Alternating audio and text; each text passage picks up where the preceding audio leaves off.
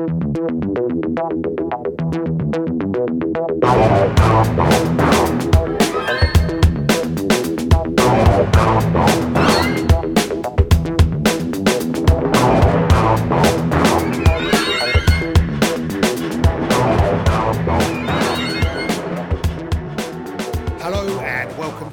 Discussing Documentaries with me, Matt Wills, and the lovely Rick Wharton. Say hello, Rick. Hiya, folks. So I'll just give you the synopsis of this documentary. It focuses on the career of pro wrestler Bret Sargent Hart, aka Bret Hitman Hart. And it focuses on a single year in his life around the controversial exit from WWF. That's the World Wrestling Federation. And it was directed by Paul Jay. And here's a quote about Bret Hitman Hart. He's the best there is, the best there ever was, and the best there will ever be. What a documentary. Rick, lead us in, my friend. Lead us in. Because this was a Rick Wharton special. This was almost too much my choice. I was worried what you would think about it. But even in that intro there, Matt, you said something I did not know, and I had no idea his middle name was Sargent. What a family. Oh, of course that's what he called his kid's middle name. Do you know what I mean? Yeah. Now, I don't know nothing about no wrestling, right? I mean, I don't know absolutely nothing.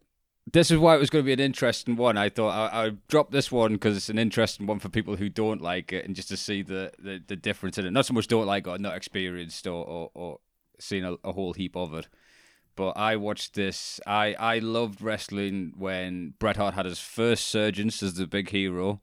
Stopped watching it for a while, and then I came back to watching it shortly after where this documentary is set. Right, okay, all right. And this documentary is probably the most talked about moment in wrestling history. Right, okay. Well, I'll tell you from a non-wrestling person's point of view, which is clearly what I am. So let me start with an apology. So I didn't know this until I was watching it. I looked down my nose. I'm incredibly snobbish about people who like wrestling. I genuinely thought you were all idiots. So to yourself, Rick, and to anyone who loves wrestling, I apologise. I didn't get it. I really didn't get it. I've now watched this documentary. I get it. I love it. I'm in. I'm genuinely in. It's like I've been shown a door that I could never see before and I stepped through. Since watching this documentary, I've got a really good friend of mine who genuinely, he's one of the smartest people I've ever met. And part of me is like, well, you ain't that smart, mate. You're a wrestling fan. So I've had to apologise to him. He's given me some things to recommend. I've done about 4 hours on YouTube watching other wrestling matches. I'm in, man. This was like my gateway drug. Amazing. Yeah, I loved it. We have to go into that because I think this is the start of a wrestling podcast. Now I say I don't know nothing about wrestling, right? But here's the weird thing. So my only claim to fame in wrestling is to do with one of my best friends, Amanda, right? Now she was in a film called Jungle Ground, which starred Roddy Piper. Wow. Now Roddy Piper's in one of my favourite films. He was in John Carpenter's They Live. Right, I'm a big John Carpenter fan. Now, that's the extent of my wrestling knowledge. Now, I know that Roddy Piper was an ex-wrestler, and my friend Amanda knew him, and she was in a film with him. Turns out, Bret Hitman Hart, him and Roddy are related. They're cousins. Oh, but everyone from Canada is related to the Hart family. That's everyone who's been through the dungeon is officially related. Oh, right, okay. So in the 6 degrees of separation rules, yeah. I kind of know Bret the Hitman Hart, who is the new love of my life. So, and he's the hero of the documentary, Bret Hitman Hart. So, and obviously my other claim to fame on wrestling is I had Colt Cabana on my show and we hung out for a bit, one Edinburgh, which you were doing backflips about when I told you that. Yeah. But I don't know who huge. Colt Cabana is, but he's got the same build as Bret the Hitman Hart. He's huge next to little old 5 foot me. Again, in the WWF, Bret Hart considered a small guy. Yeah, he's only 6 foot. Bret got his first break because of a huge steroid trial with the US government trying to get McMahon to admit he was giving his wrestlers steroids. and they needed to kind of push or build up a character that obviously didn't look juiced to the maxes like Ultimate Warrior Hulk Hogan did back in the day.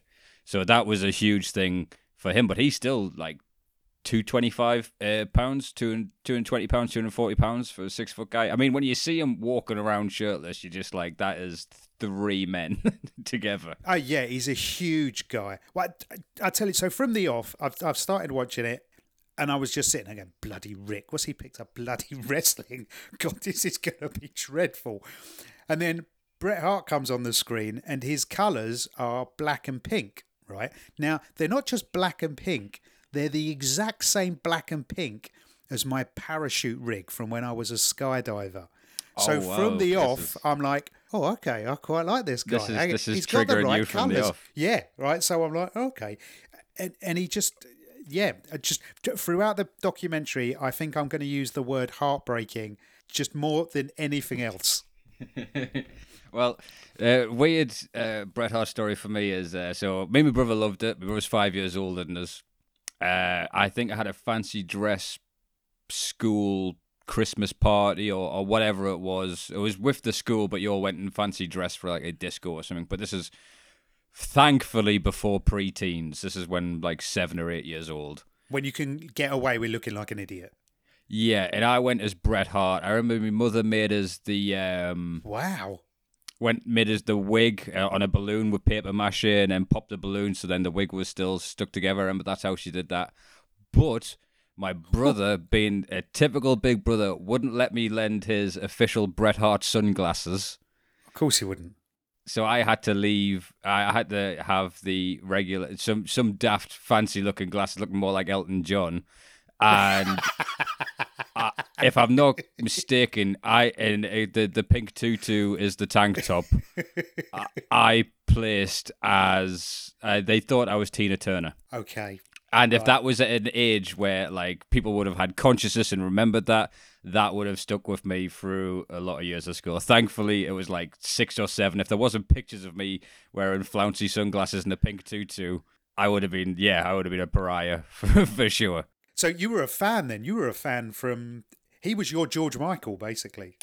It was my brother that was into it, and I was following along with it. And then on the back of it, like I remember we went to an event in Whitley Bay Ice Rink as a kid, and then we had the figures, the toys, and then the computer games. Oh wow, yeah, because he was big. This guy, I'd never heard of him. Bret was huge. He was loved, and that look was big because that look was a cool look. He did look cool.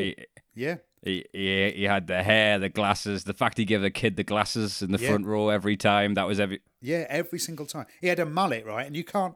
Mullets are not that cool. He rocks a mullet. I mean, he really does. It's little things like he was terrible at giving interviews. He's not known as a charismatic guy. He's best technical wrestler of all time, but not great at giving interviews. So they told him wear glasses and hide behind the glasses, and that's why he started wearing the sunglasses. Right, okay. My respect for wrestlers. I get that it's a physical thing. I get that, but I didn't respect them or disrespect them. I gave them no fault. I just thought people who watch wrestling were idiots. Once again, very sorry. There's no apology needed. But after watching this documentary, my respect for wrestlers, they are up there. I don't know, the documentary The Last Dance, all about the Bulls. Michael Jordan for me is up there with the top sportsmen. These wrestlers now, they're on par for me with Michael Jordan. The effort and the pain they have to go through to be at the top of their game is just as much as someone like Michael Jordan or Matt Fraser from CrossFit. They put their time in, and it's tough. They're not just athletes; they're actors, they're directors, they're choreographers. They are incredibly talented people, and you think they're just because he says, meatheads play fighting. Yeah, and he says, people call us phonies. No, they're definitely not phonies. Well, again, this is where we're probably going to get sidetracked a lot in this one due to just like I listened to 5 podcasts, Bill Burr and 4 wrestling ones. So the level of obtuse knowledge or little thing, like back in the day before WWF blew up, because they've never admitted it was fake. And then one of the reasons why Vince McMahon was able to expand his, because it was all territories. Yes. And then Vince McMahon went national and then global. One of the reasons he was able to do so is he admitted it was fake. So because all wrestling companies had to pay a license to an athletic commission, which was a huge drain on their resources, because the athletic commission had to do, like, I don't know, whatever to make it a legit because they sport. said it was a sport. Because they said it was real. Yeah, they didn't admit it was fake until like 1992. And there was old school. So the WCW they talk about, that's Southern Wrestling against the Northeast. That was the New York market, which McMahon expanded. Right. But there was like promoter Bill Watts, an old racist cowboy who run the Southern Wrestling. And the rule was if you lost a bar fight, you were fired, no matter if you were the champion. And if someone called you phony, you had to fight them. And there was all these kind of weird, because it was all carny tricks. And where it evolves from is insane. It's a traveling circus that just caught on. Right, okay. And the roots to it are absolutely fascinating to me. And it's the idea, again, what you're saying is all the stuff they have to do to build and to worry about their character. Yes, yeah. And this is about Bret Hart, but if you ever watch a full wrestling show, the undercard guys have ridiculous gimmicks. Like, there'll be like one guy who is, I'm fat and I eat too much, so he has to go out every night and just eat chicken legs in the ring.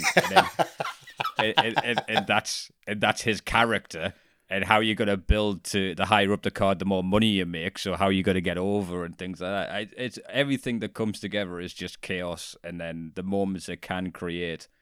I was trying to think of, I thought it would be, I'd have to justify watching it at some point during this at some point during this podcast.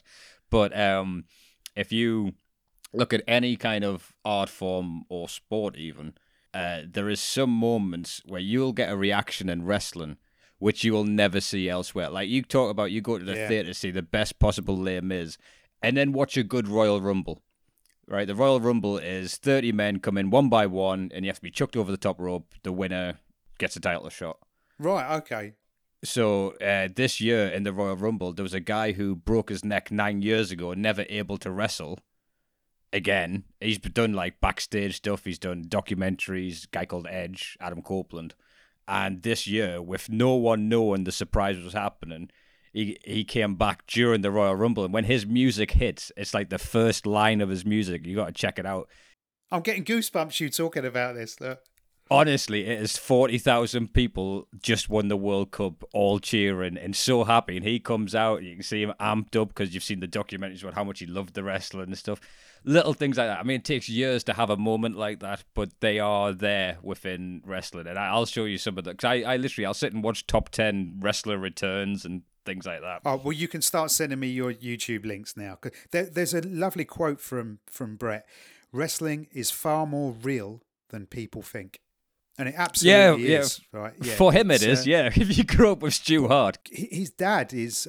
so they start by laying down the foundation of the documentary. Yeah, and we'll start running through the doc, and then we'll spring off on different parts to discuss it. You finish that thought you're having, and then we'll go. Well, it's just how how it starts off. So I'm sitting there and I'm cursing you, right? So you can't buy the sad thing is you can't buy a copy of this. I tried to buy a copy. You can't. And I looked everywhere. Moral Matt Wills, that would be your wrestling character. He comes out, he gives an apology to every opponent he has. Sorry for my youth. So yeah, you can. So I had to watch it on YouTube. So it's an old grainy VHS copy, and it starts off. And it says, he's been asked to throw the last ever match of his career for WWF, and he says, "I'm a hero. I won't do it." And then it cuts to 1 year earlier. Mm-hmm. And then you're like, oh, I'm in, man. We've got an underdog story here. He's being asked to throw it. He's up against the man. And yeah, he's like, no, I'm not going to do it. Then that's it. I was in from about minute 4. And that's when I sent you that text going, oh, this is great. Look at it. It's brilliant. Excellent. That's exactly what I was hoping for, Matt. This was my icebreaker to you. There'll be a couple littered in. So... yeah, so they said he doesn't want to be losing to Shawn, and then it cuts to Vince McMahon, owner of WWE, with a black eye saying Bret screwed Bret. Yeah. In the opening. That's a very famous interview over the course of time. Goes, yeah, like you said, goes back a year. Because then effectively Vince McMahon was the guy who set up WWF and created WWF effectively. His granddad did. Oh, okay. All right. So he got it. And then, because he was in charge. And effectively, to Bret the Hitman Hart, am I saying that right? Is it Bret the Hitman Hart, or was it just Bret Hart? Bret the Hitman Hart and Vince McMahon. So, right, okay.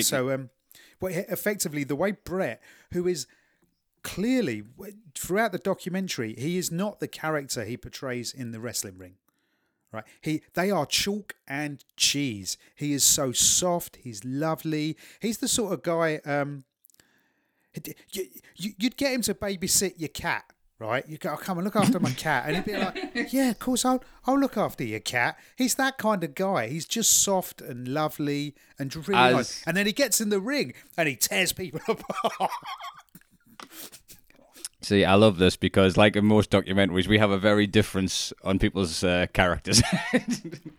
Oh, come on, he's soft. He's lovely. He broke my heart at least 6-7 times. The goosebump factor for this documentary is through the roof. His catchphrase of "the best there is, the best there was, the best there ever will be." If you listen to him tell any story, that is the beginning, middle, and end of every story he tells. Because didn't he make a film, and that was the title of the film, and it's all about him.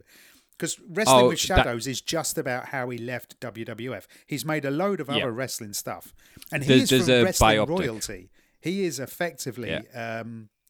So his dad was a wrestler, like a proper wrestler. And his dad is where I come from in East London, in England. His dad is what we would call a really scary man. He reminds me, right, when I used to go to Upton Park to watch West Ham, I sat next to a geezer on my left, and he was called Scary Steve because he was really scary.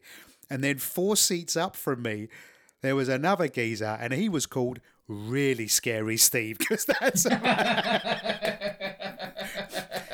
and that's what Bret Hart's dad was like. He was like Really Scary Steve. He was a terrifying man. There's a story he tells, and even listen to this. You know how hard Stu Hart is because no one ever asks him to repeat himself, even though he is practically incoherent. He tells us one story. He goes, "See, what they would do there is they would get your hands and you'd get your head and they'd put it between your legs, and then they'd pull your arms up to pull your ass to your head, and then your lips would turn blue." And then if you ever see and then you see footage of Stu Hart trying to walk places, and he is a hunchback now. Yeah, he's been broken by wrestling. He is riddled. Right? Yeah.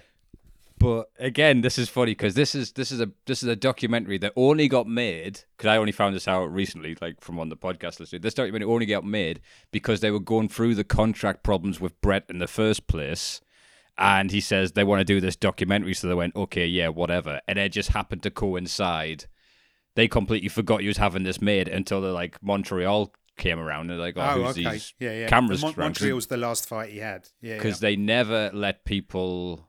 Backstage, it's a closed set, you know. It's once you go through that curtain, you're on the wrestling world, and outside it's what's known as kayfabe. Kayfabe is you are your wrestler. Kayfabe is real. This is all real. So the character, it's you know, in Disney, the if you go to a Disneyland or Disney World, whatever, the characters when they put the head on, they are that character, so they're not allowed to speak. They've got to be in character the whole time. Yes. So you're saying wrestling's the same as Disney. Once they're through that curtain, and this really changed the course of wrestling, the whole action of it, which we will get to. I'm trying not to jump ahead with info and stuff have happened. So you see everyone backstage. So in the ring, I know you probably don't know names. You see Davey Boy Smith, the British Bulldog, Owen Hart, Anvil, Brian Pillman. They were all dead within 4 years of this documentary. Oh my God. God! Two of those fellas were his brothers-in-law, weren't they? His brother fell from the ceiling when they give him a daft gimmick. I was reading about that. That was tragic. He's had quite a tragic life, you know. It's and in another way, a blessed life. Yeah.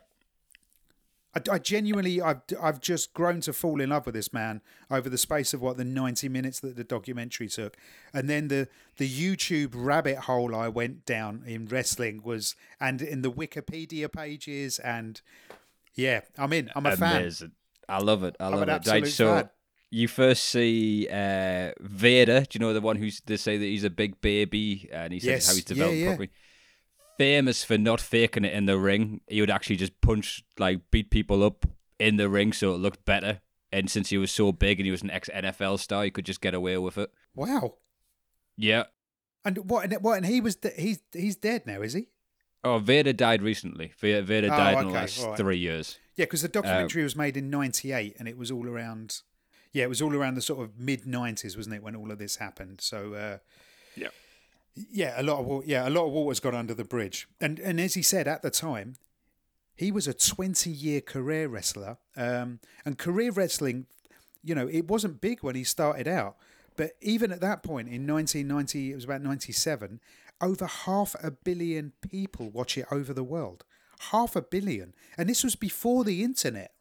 Right? So that was just on straightforward TV. Wrestling was huge. I didn't, and for some, back then when I was 23 back then, so that was 23, 24. I missed the whole thing. I feel like I've missed the rave generation. But the best part is you can kind of just check the highlights now to catch up. Because trust me, Ooh, go YouTube. They will show you an amazing moment, but you don't realize you have to sit through a 3-hour show of not so great stuff to get to that great moment. You know what I mean? So what wrestling's about is about the fantastic moments. But so you meet the family, the Hart family.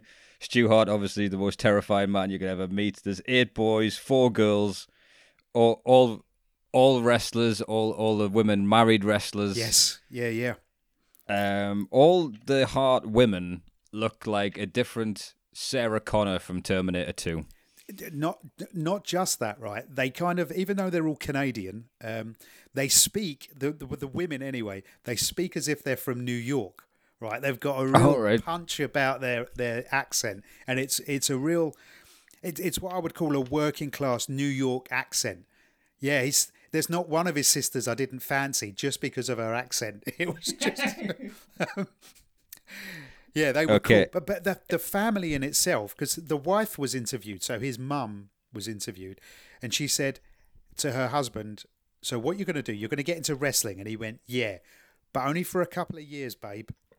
Right? They've been in wrestling then for their entire lives. All of their children are involved in wrestling. All of her daughters married wrestlers, and she hates wrestling.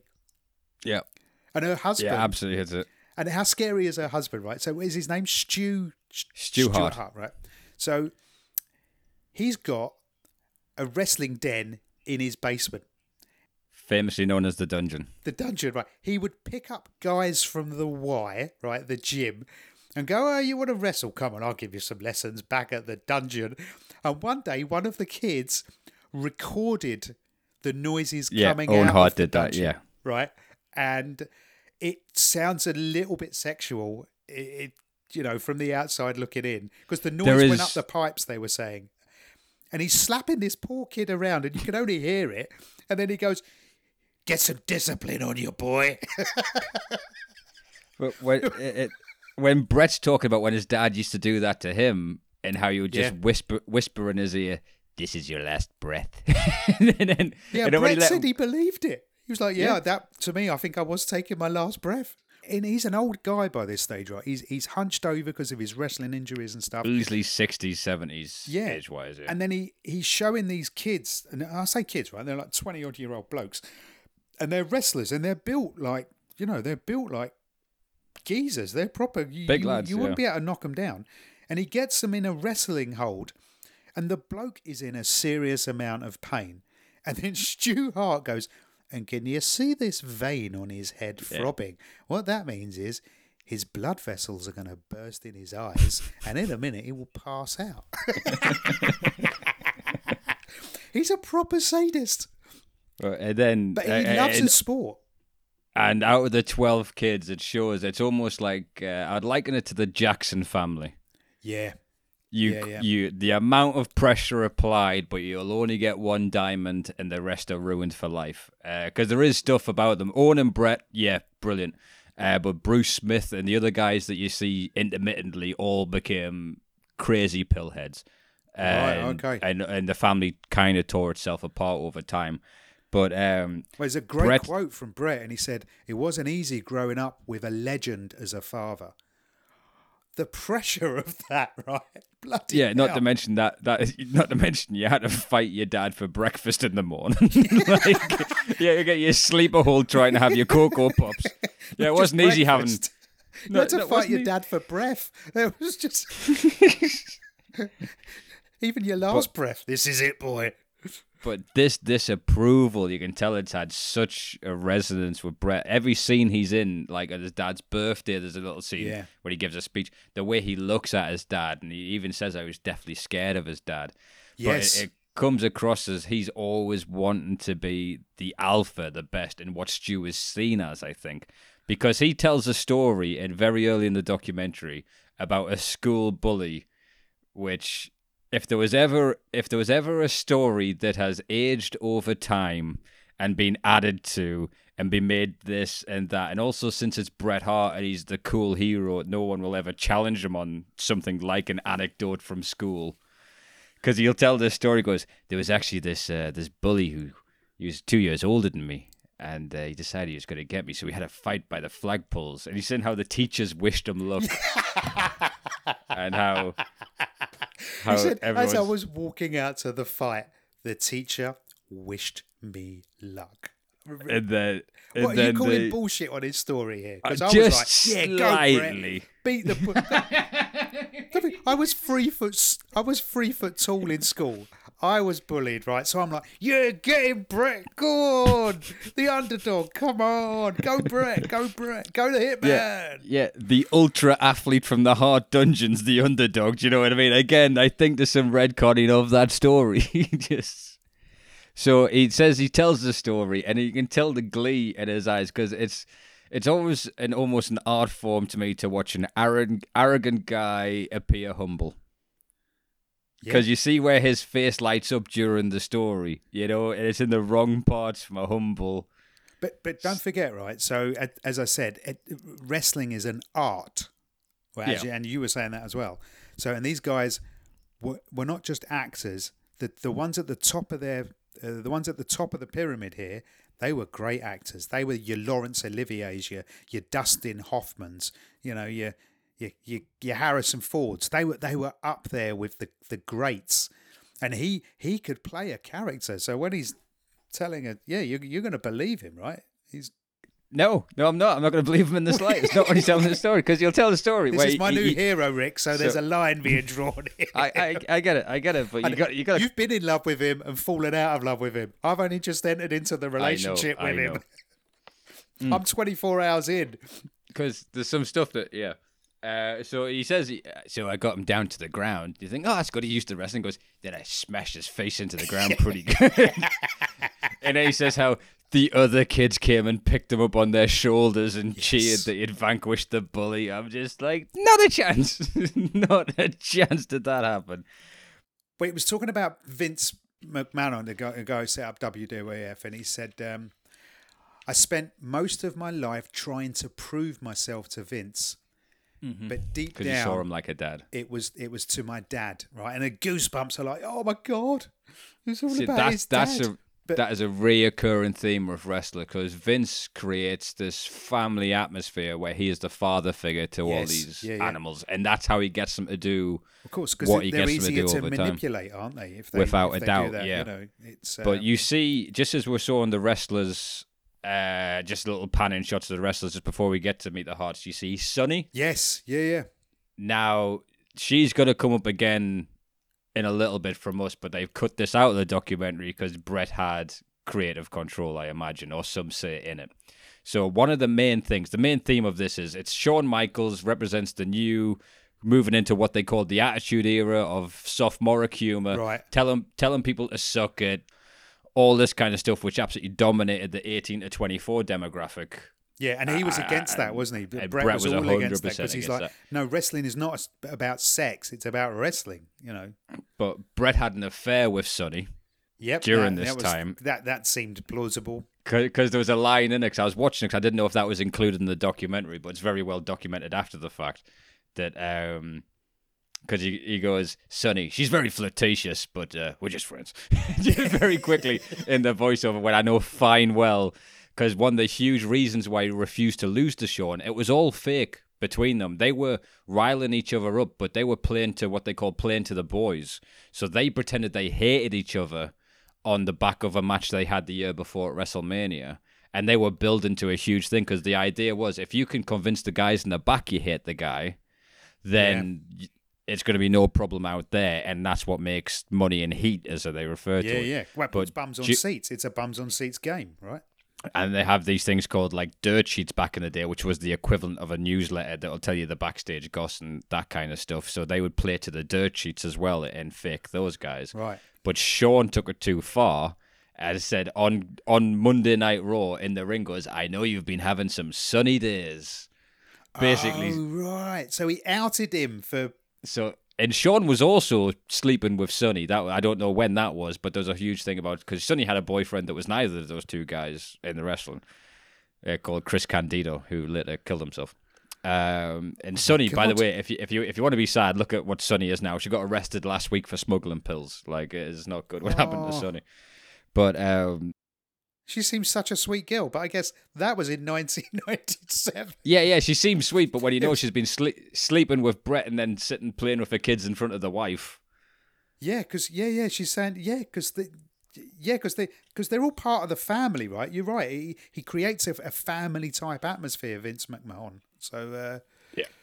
Okay, so it goes through the dungeon, and then it goes to Stampede Wrestling, which was Stu Hart's territory in Canada that Vince McMahon bought and got Brett as part of the deal. Yeah. So it was all local TV, and McMahon went round and bought all their rights to television, so he could put WWE where there was once Stampede Wrestling on it. Right. But how? And he was building up a brand, wasn't he? That was what he was building up a global by buying network, territories and yeah. And because it was used to be run by the mob, and they would have 8 different territories decide who the champion was. It's a whole South versus North thing for wrestling. But so they show you Stampede Wrestling, and then how Brett first got into wrestling as a young kid. But he had Stu wrestling with him, and Stu is not in great shape. When you see Stu in the ring, did you see that? It was like the old ring with the loose ropes, and he just did not look. Did not look in great shape. Well, there's a great quote from Brett, and he said, in all seriousness, he says this, he says, I was deathly afraid of my father. He's terrified of his dad. I'm terrified of his dad. Right? Oh, God, yeah. Stu Hart's terrifying. But did you see when he comes down, he talks about being terrified of his dad, and then it cuts to him sitting on his stairs, right? And then it pans back, and basically at the bottom of his stairs, he's got a rubber mannequin in and an electric chair being electrocuted. Oh, yeah. What is that about, Rick? And he went, I guess because, I wouldn't want to see this to happen to a real person, but to a mannequin, because this is fake. And this mannequin, and it looks so real, like a human being. I've seen it in Scarborough, in Scarborough, an electric chair. It's like one of the things they have in like a kid's haunted house, and you walk terrifying. past it. Yeah. He's got this at the bottom of the stairs in his house. And that's the stairs to the hall that opens up to the front door to the rest of the world. That's what people see when they walk in his house. A human being strapped to an electric chair. Why, Rick? When you grow up in the dungeon, that probably helps him sleep. That's like white noise to him after just hearing 20 guys scream from the basement. So he was working for WWF, and effectively Ted Turner comes along and tries to poach him. Right now, Ted Turner set up CNN. Right, Ted Turner, one of the richest people at the time on the planet. Ted Turner was so successful, he married Jane Fonda. Right, that's when you know you're successful. When Jane Fonda's like, yeah, go on, I'll have a go on that. And he offered him $9 million over 3 years. Yeah. And what did the Hitman do? So that again, WWE, you work on a profit share from TV sales, and so you get a very small standard fee, and then depending on where you are, there's like a formula that works out what you get as a payoff from each event. So there isn't a cap on what you can earn, but you don't know what you're going to earn. And they're not technically hired by WWE. They're all independent contractors, but they can only work for WWE, so they don't have to pay healthcare. The amount of dates they work a year is absolutely insane, and all your travel costs, I think, you incur. So, and then when WCW had a conglomerate behind them, And that was Ted Turner. and that was Turner, yeah. Because of an argument with him and Vince McMahon, Ted Turner decided he wanted his own wrestling show again. He then started offering guaranteed money, and a few guys just before this jumped ship for big money and really reinvigorated WCW. They also got Hulk Hogan to go to WCW, which was a big betrayal of Vince McMahon because obviously he helped build Hulk Hogan. Hulkamania was huge for them.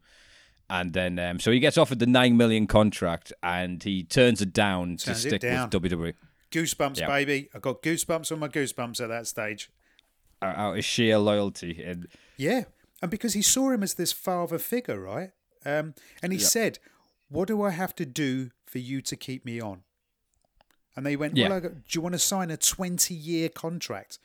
And the Hitman says, "Yeah, okay, let's sign it. If that's what it takes."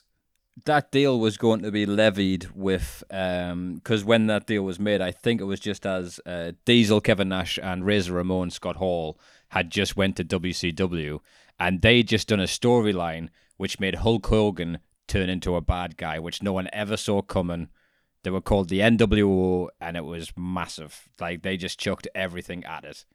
And it was less dates, great money, but it was like the Wild West. They didn't have a Vince McMahon with the final say on everything, so you couldn't really protect your character that well.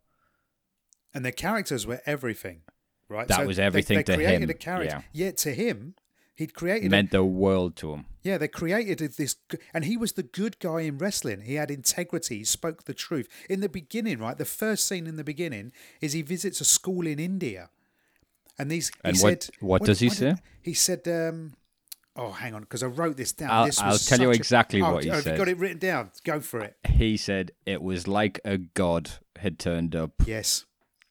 And he meant that in all sincerity, right? He had that, yeah. He believed it, yeah.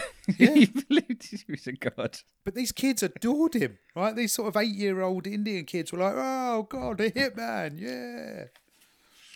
But so then they go, then there's a quick chat of him and his son in the car, and he explains when he broke his sternum. He broke every single rib, right? And basically, the guy threw him out of the wrestling ring. He landed on the metal railings. He landed on the metal railings, broke all his ribs. The guy he was wrestling didn't know that. Gets out, keeps beating on him as people are calling him a phony for not getting up. Yeah.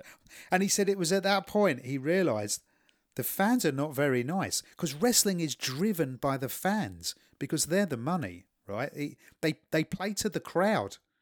Never forget, it is redneck theatre. Is exactly what wrestling is. Well, it's clearly not. You're not a redneck, right? You're an intelligent guy. My mate Jim, as I said, he's a smart guy. He loves wrestling, absolutely loves it. But the guy who did that, Dino Bravo, there's literally just been a documentary come out because he was killed in a mob hit. No, the guy in the ring with him. Yeah, hit that. I've literally just watched the documentary. We've got to review that documentary. I got to be honest, Matt. If we're going into wrestling documentaries, there's 85 before you get to the Dino Bravo story.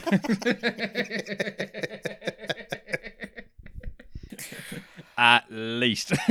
I have a new love to get me through the summer. It is wrestling. And then then they talk, and this goes into the pay.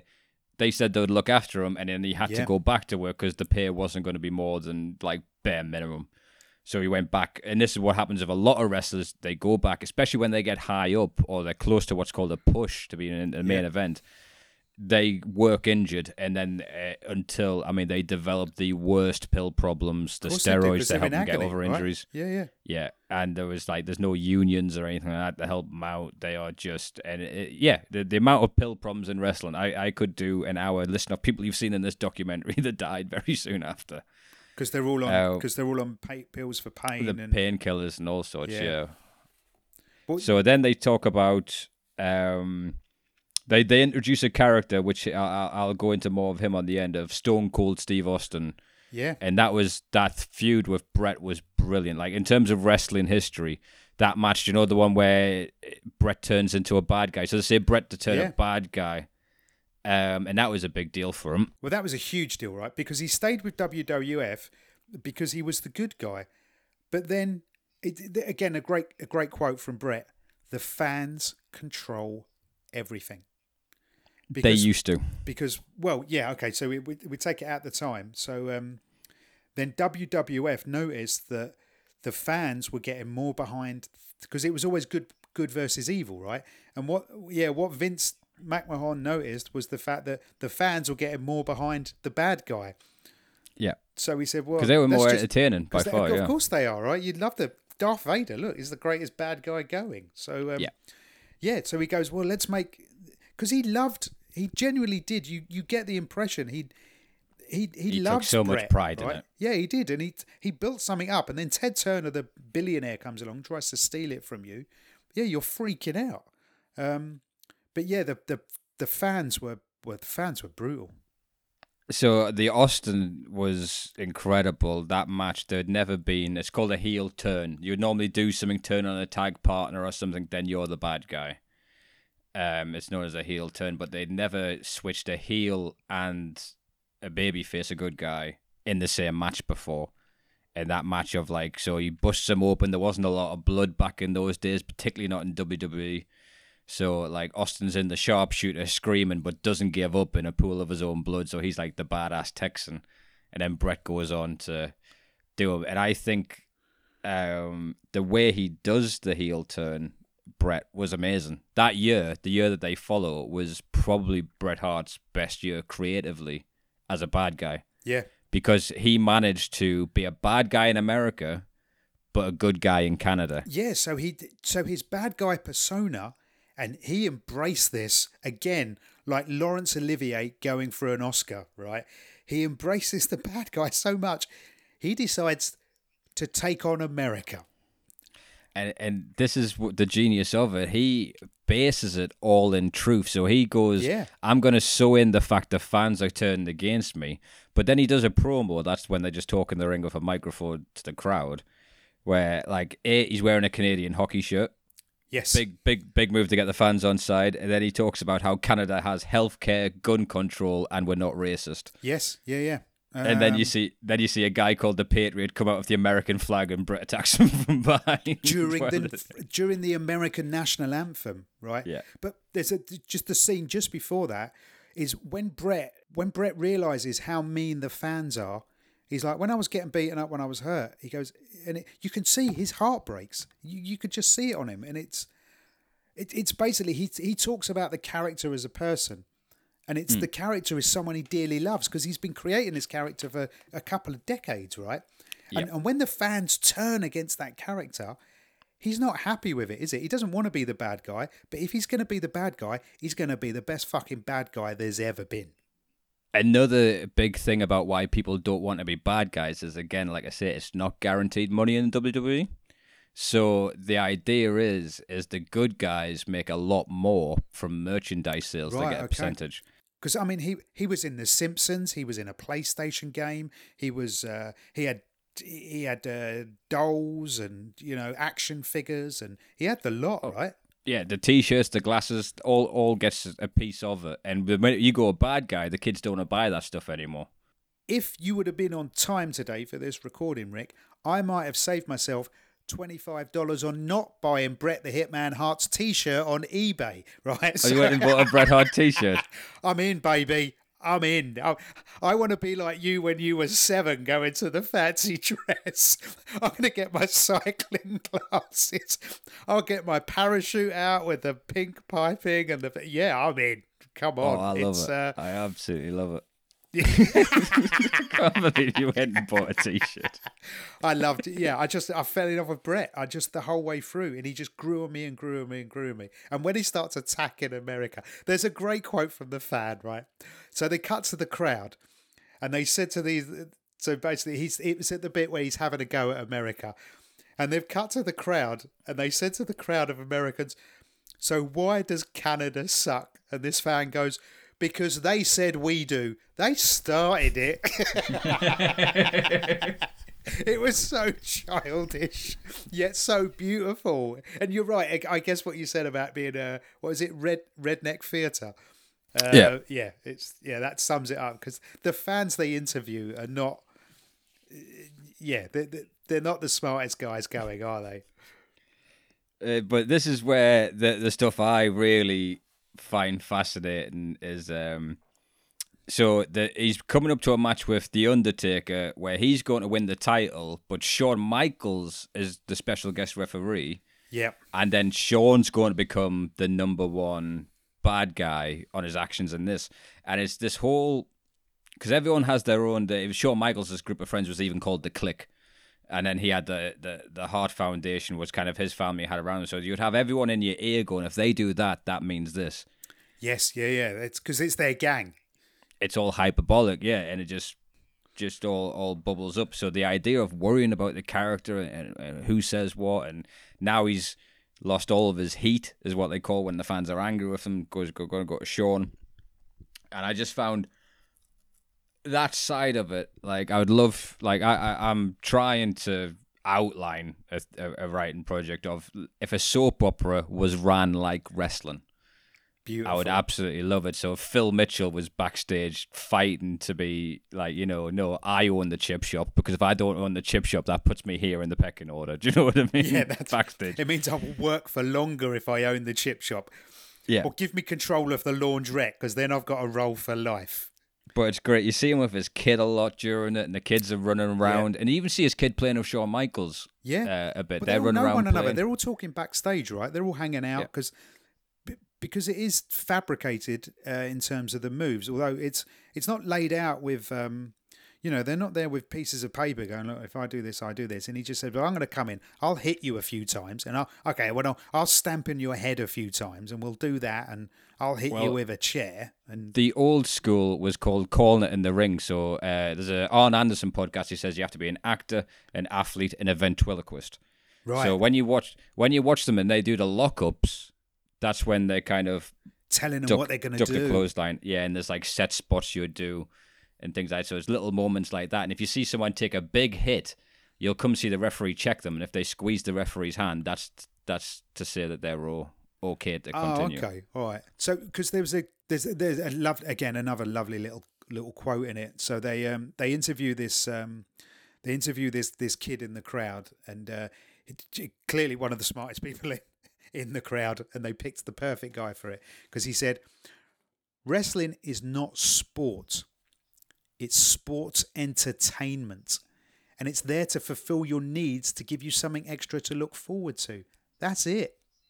And that summed it up. The minute he said that kid said that, I went, yeah, okay, all right, that makes complete sense to me. If you bear in mind with this as well, it is by far now, nothing's ever catching it, the longest running episodic television program of all time. So if you imagine it's just something you watch, there was never actually a break.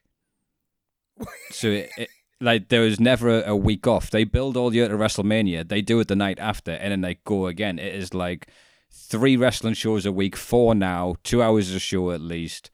And when it comes down to, like, when my mate was ill in the hospital last year, mate, every month we had the wrestling to watch. Do you know what I mean? We had catching up on what's happened, WrestleMania happened. In uni, it really solidified like a group of friends, because we got WrestleMania one year and 15 lads turned up. So we watched the pay-per-view every month, and it became the best time. We'd have 15 lads. Beautiful. Getting wrecked. Like the Royal Rumble, you'd pick numbers out of a hat and put money in. So whatever number a guy came out, if he wins, you take the money. And again, if you're into it, there's that much to talk about and laugh about, and there's that much ridiculous with it. But there is moments, and there was like moments throughout watching it, and this is what I always love, where even the people who writes the scripts and gives them the coffees jumps to their feet and says, I can't believe that just happened. You're like, oh, fuck, that killed him. He's dead. Is that all right? like, and there was just moments in it that is just absolutely brilliant. literally from the second he started talking, and until it ended. So I went back and I watched bits again. My missus walked in during it, and I went, "Oh, you got to watch this bit." And I was bringing. I think I watched it twice in just the telling her of it. Yeah, just every single person in that was a character. Yeah, And yeah. Another great quote from a fan, right? So when he's going from becoming. So he's a good guy in wrestling, and then Vince McMahon makes him a bad guy because he's like, look, we can, do this. And then a great quote from a fan: Bret Hart never turned against his fans; they turned against him. And that's it. And like I said, the fans control everything. It's a bums on seats business. So. Now he was in trouble. Like that is true. That is that WCW was winning. Yeah, in the Ted TV Turner was war. winning him, right? He was gonna beat him. He had money. Ted Turner signed the checks, but that's another WWE-ism because they go, "I'm up against a billionaire." It was a guy called Eric Bischoff took over as a manager of WCW and made all these great moves, but they were using Ted Turner's money. Right. Ted Turner owned a conglomerate. He didn't know what Hulk Hogan was doing on Monday night, whereas Vince controls everything of his. So again, it's coming the family against a big conglomerate. And to equate it to Star Wars, I saw Vince McMahon as the evil empire, and the great quote in Star Wars, the tighter they squeeze, the more of us will slip through their grip. And I saw Vince like that, was squeezing them all so tight, they were all trying to get away from him. Yeah, but apart from Bret did not want to leave this guy, and so he signed the 20-year deal. And then Vince turns around to him and says, "You got to do one, son. I can't afford you anymore." And another thing with Bret is this is because the wrestling was important to him. The wrestling was his life. He was never in it for. I mean, obviously the money is a big factor, but he really took pride in his body of work. Yes. So WCW, they had a huge WCW logo on their ring, and Bret hated that because the ring was like his canvas. It looked messier the shot. So little things like that is the level of artistry he had with it. And earlier in the documentary, they go through his working punches and how close it looks like he's smacking, like how he took pride in the way he does things. But the minute they say they can't do the contract, that's when the dissenting voices start to come in. Like, did they turn me from being the number one good guy for a year because they knew they were going to lose me, and they don't want the number one good guy going to another company? Yeah. And that's where the paranoia starts to set in. Of and the course, problem is, I think they treated like every fan is in the locker room with them and knows everything that's going on. I don't think that's the case. It's much more passive, enjoyable viewing, which we'll get to in the final scenes of it. But so they overthink everything because. So he's going to be leaving, and he's down to fight Shawn in Montreal. That's right, for his but the final thing is, fight. Bret the Hitman Hart has the belt of WWE. He is the champion currently, and his contract runs out with him still as the champion. That's a problem because WCW got their women's champion that year, and she turned up on WCW and chucked their belt in the bin. And that was a huge court case that was going on during this. So that's what they were worried about, is Bret turning up and saying WWF is terrible. I'm here where the real people. Well, he was so fight. gutted, right? Even though he didn't want to be the bad guy, right? But like I said, he embraced it, and he said, "I was the number one good guy, then I became the number one bad guy, and now you're giving my bad guy status to someone else. No, how dare you? You don't do that." Yeah, and it was he saw it as effectively he's basically going et tu brute, isn't he? What, you're stabbing me in the back. I've done everything for you, and you're contriving my collapse here. It's so unfair. Yeah. And then they did. Yeah, so it comes to Montreal, the most talked about moment in wrestling. Now, the great thing about this documentary was he was wearing a wire when he goes and talks to Vince about the ending of the match. I lost a little bit of respect for him there. Wearing the wire? You wear a wire. You can't wear a wire. Come on. It proves it, though, because Vince would have lied. Vince would have lied right the way Vince through and lied. said, I never said that. Well, Vince is a businessman, right? That's what they do. But there is an element, we'll get to it from the opinions of it afterward. So what happened next is Bret agrees to the match will end in what they call a run-in. So you can't win a belt by a count-out or a disqualification. Right. The title can't change hands in the rules of wrestling. So the idea was Shawn's going to get him in Brett's finishing move, the sharpshooter. Yeah. Brett's going to reverse it, and then they're going to have people run down and interrupt before Shawn taps out, so Shawn doesn't get called a quitter, and Brett doesn't lose in Canada, which is a huge thing to him there. So, and then what happened is there's a guy called Gerald Briscoe. This isn't in the documentary. This is from the other stuff I've watched. Grabs the ref before he goes out and tells poor Earl Hebner, who'd swore on his kids to Brett that he wouldn't get screwed because Brett was worried about that happening. Swore on his kids that it wouldn't, and says, when we tell you to ring the bell, you ring the bell. Who pays your wages? Yeah.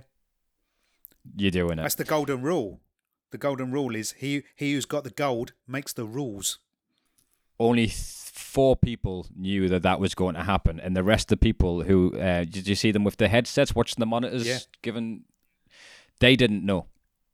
So they've got Bret Hart's friends who are going to run down and help him at the end, because I think the ending was going to be them all in the ring waving the Canadian flag and waving Bret off. Was going to be what they basically what he said is, look, the whole, from Bret's point of view, he said, look, the whole thing ends up in a great schmoz, which I then had to stop. I had to Google what schmoz means, and basically it's a massive ruck where all the wrestlers get in the ring and they all just beat one another up for quite a time. And then, no one's won, no one's lost, but the crowd have seen everybody have a big ruck. It's like an old, in an old Western where everyone's in a bar having a fight. It's that, basically. So they wanted to schmoz it. But the bad guys will always slip away. Do you know what I mean? They'll run away and fight for another day. Do you know what I mean? They're the cowards, and the heroes will stand tall, even though in the win-loss column in storyline mode, they didn't win a match necessarily. So they ring the bell. Brett's still, if you watch it, Bret is still trying to reverse the sharpshooter until he hears Shawn Michaels' music starts playing, because he just assumes it's a mistake. Do you know what I mean? So he's still in wrestling mode. Yeah. And he gets up, spits in Vince McMahon's face. Spits in his face from the ring as well. And he proper hits him. It's a great shot. Yeah. Right? That's a JFK back and to the left. Oh, God, yeah. Yeah. God, yeah. And then he trashes it. He trashes the announce table, and then he famously signals the WCW sign on the and he's heartbroken on the camera. Because these are not just actors; these are method actors. They are in it, right? And effectively, they've just trashed his character.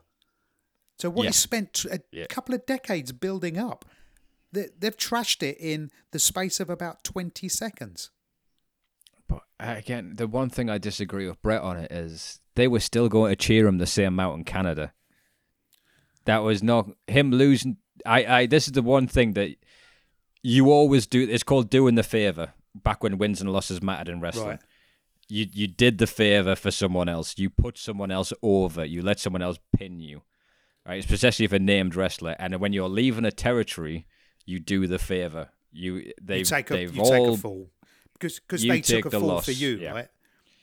But I think it comes down to, and again, it's a shame it wasn't a documentary, it was the Sunny Days comment of basically saying you've been cheating on your wife on live TV is why he would never lose to Shawn. And Shawn was also a massive cokehead at the time who said he wouldn't put he said he wouldn't put Bret over as well, which really offended him. But he says there's another heartbreaking quote when they're interviewing him about wrestling. He said basically, they said, will you get out of wrestling? And he went, no, I'm like a lifer in prison. I'm never getting out.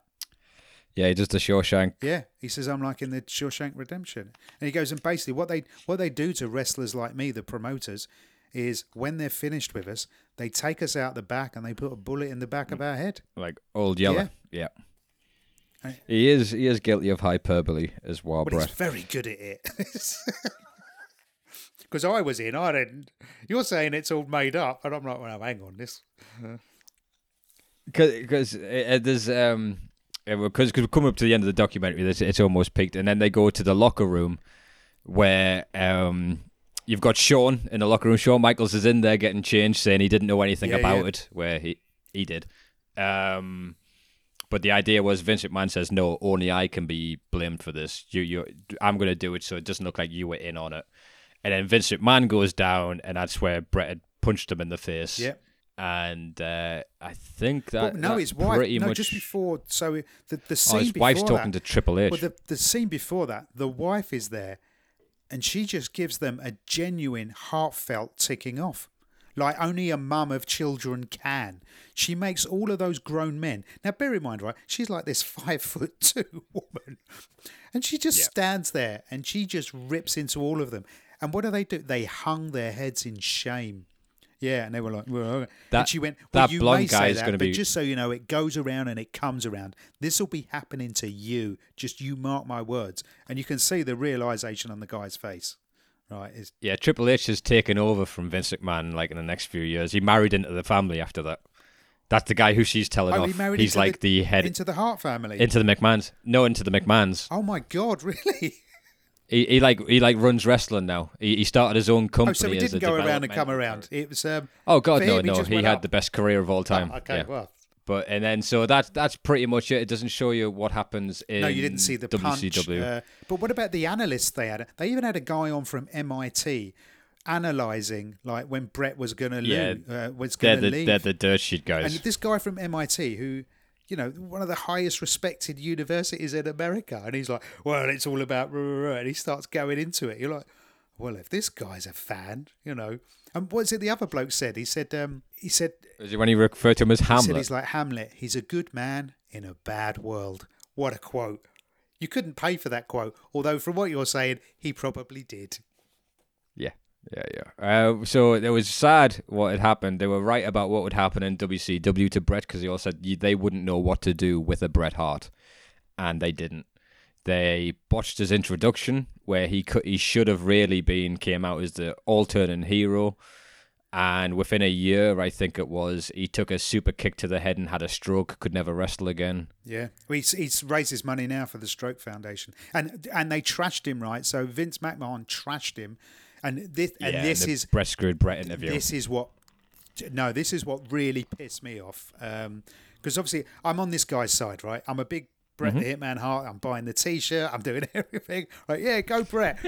And then WWF bought him on, but they didn't. They bought on a caricature of him, and they bought out a little person to play him. And they went, "Look, everyone, it's Bret the Hitman Hart." And then they do the old classic, the tall, huge man. What was his name? Steve.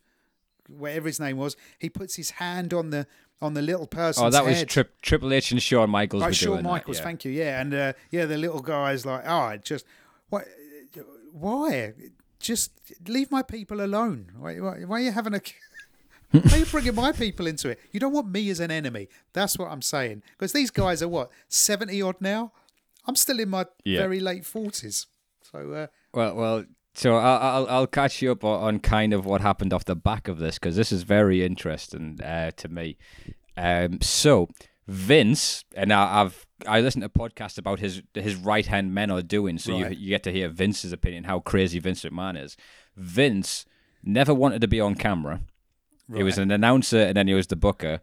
When he was doing that interview of Bret Screwed Bret with the black eye, he thought he would be perceived as the good guy. Right. In his mind, 100%. And then when he next came out, the amount of booze he got, they realized, oh my God, we've just thought of the best bad guy of all time. They make Vince McMahon a character, and then that Stone Cold Steve Austin goes as the working man up against the maniacal boss, and they explode within a year. The wrestling is the biggest thing going within a year of this because everyone paid attention going, do you know that wrestling? Yeah, it wasn't fake for a moment. Something real happened and everyone tuned into it and went, that's the evil boss that screwed over Bret Hart. We love that, right? And they all went for it. They finally had the villain that they really did, and they ended up beating WCW. Because to have a great hero, you need a better villain. You need the villain. Yeah. You watch the Marvel movies. Thanos was by far the best villain they ever had. Absolutely. Yeah. So that was fascinating. And again, the attention from Montreal, and then the building of the Vince, because the Vince McMahon character is argued in the top 3 of all time WWE characters. And then so it was really funny. So Bret Hart, years later, a few years after that, because a few people left their contracts on the back of what they did to Bret. Right. The only one they wouldn't let leave was Owen, his brother, who again became the Blue Blazer, and then he fell from the ceiling. Yeah, sadly died. That was tragic. And then when Owen died, that was the first time Vince and Bret spoke, and they released a Bret Hart videography, and that reopened some communication, but still, Bret never got over Montreal. And But did then they call it the Montreal Screwjob? Was the Montreal Screwjob? I think that was the name of his first biography. He's done about 4 biographies. Oh, yeah. And so Shawn Michaels got booed in Canada for 10 years, no matter where his character was. And Shawn Michaels is up there with probably the best performer of all time, is what they miss out in the documentary. Wow. Shawn Michaels was amazing. Yeah. What was his character called? Shawn Michaels as well. So he didn't have a name. The Heartbreak. His name's Michael Higginbottom or something, but Shawn Michaels is his wrestling name. The Heartbreak Kid, Shawn Michaels, HBK. Okay, right. Heartbreak Kid. And he got injured within like a year of that documentary and was out for 8 years and then came back, and that was an emotional return because he knocked his back falling on a coffin in a match. What did they have a coffin in the like $1 Million Baby? They didn't remove the thing in time. Sorry, spoilers if you haven't seen $1 Million Baby. Yeah, I've not seen. I know she dies at the end. Yeah, it's Clint Eastwood's fault. Yeah.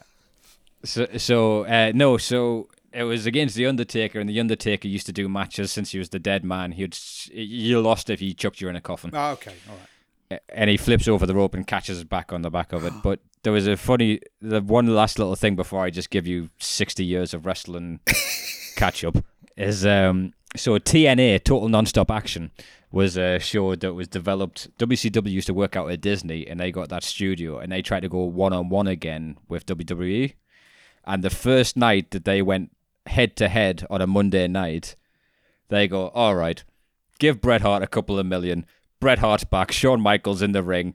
First time Bret's in a ring in 15 years for WWE. And that just killed the TNA company in a second. But they had Bret Hart and thingy come, and then Bret Hart had a match with Vince McMahon, which was terrible, but a nice moment. The ultimate quote, sadly, isn't in the documentary. So it was on my when I went down my little fan path afterwards, and it's this: Bret Hitman Hart has been credited with changing the perception of mainstream North American professional wrestling in the early 1990s by bringing technical in-ring performance to the fore. Hart is widely regarded as one of the greatest professional wrestlers of all time. Sky Sports noted that his legacy is that of one of, if not the greatest, to have ever graced the square circle. What a quote. Yeah. Wow. Yeah. And there's a good reason for that. I mean, because the 80s was Hulkamania, Hulk Hogan. I remember that. But again, I if wasn't you ever into really wrestling, but I was into the film Highlander, and it starts with Hulk Hogan. So I don't realize. I know he's in Rocky was a big thing that launched and him. Rocky 3. Yeah. But what they had is big body guys. They just want a huge guy that the fans loved, short matches, and Bret brought the very Canadian and Southern style of wrestling of worked matches where you have surprises, where it's technical wrestling, where it's submission holds, and the actual event of the match is far better with a Bret Hart, Shawn Michaels than would ever be Hulk Hogan, Andre the Giant style that they used to have. Because they made you love the characters. Right, and therefore, so you're invested more as an audience member.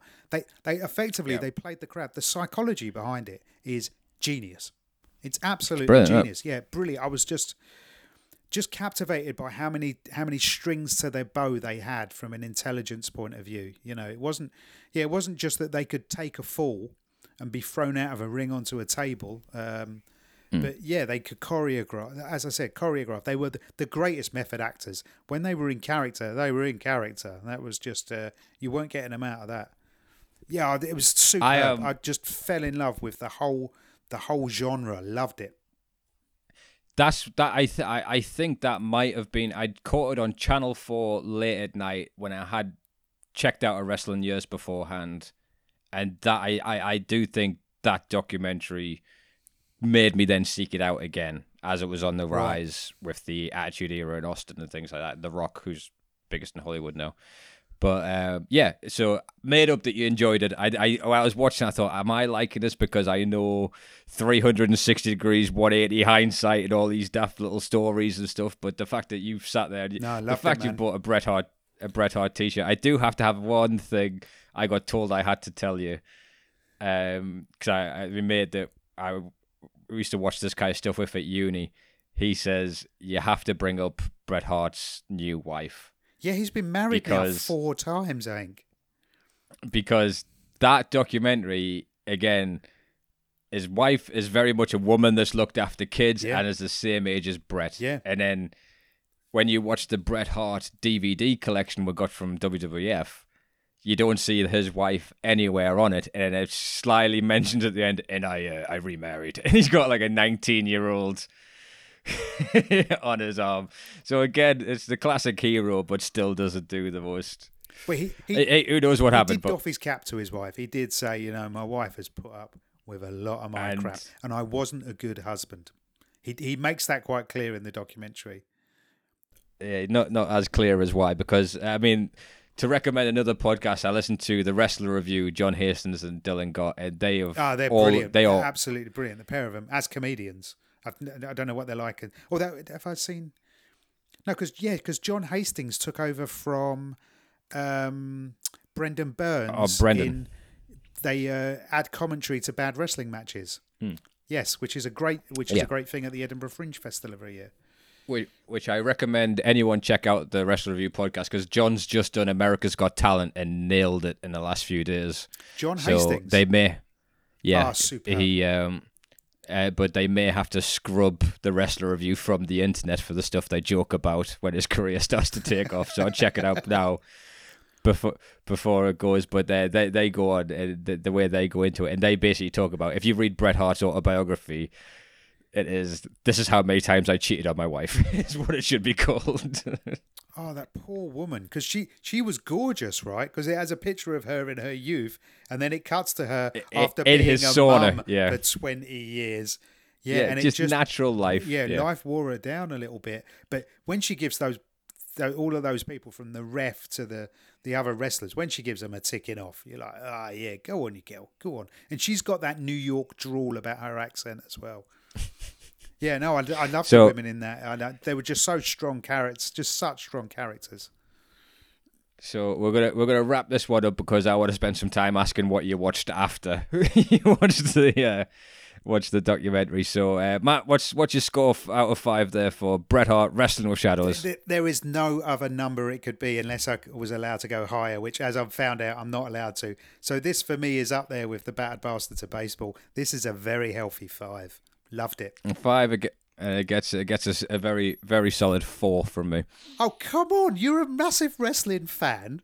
I am a huge wrestling fan, but again, What does a documentary got to do to be a 5? I mean, what?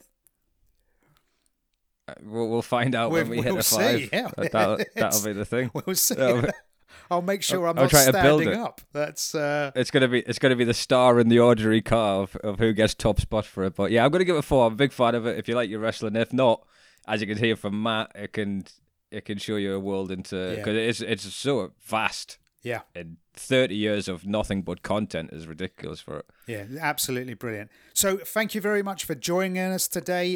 There are more episodes coming up. You can find us on all the normal places that you get your podcast. Happily subscribe. We're on the Facebook page if you want to talk to us on that. Me and Rick are always available. Twitter, Instagram. Also looking for recommendations for documentaries to review as well. Absolutely. And we will watch anything. And we do mean anything from a documentary standpoint. Ideally, we don't want to be watching series yet. So just give us a single documentary. We'll work up to series. So thank you very much for joining us. We will see you next time on Discussing Documentaries. Goodbye. Say goodbye, Rick. Thanks very much, guys. Good night.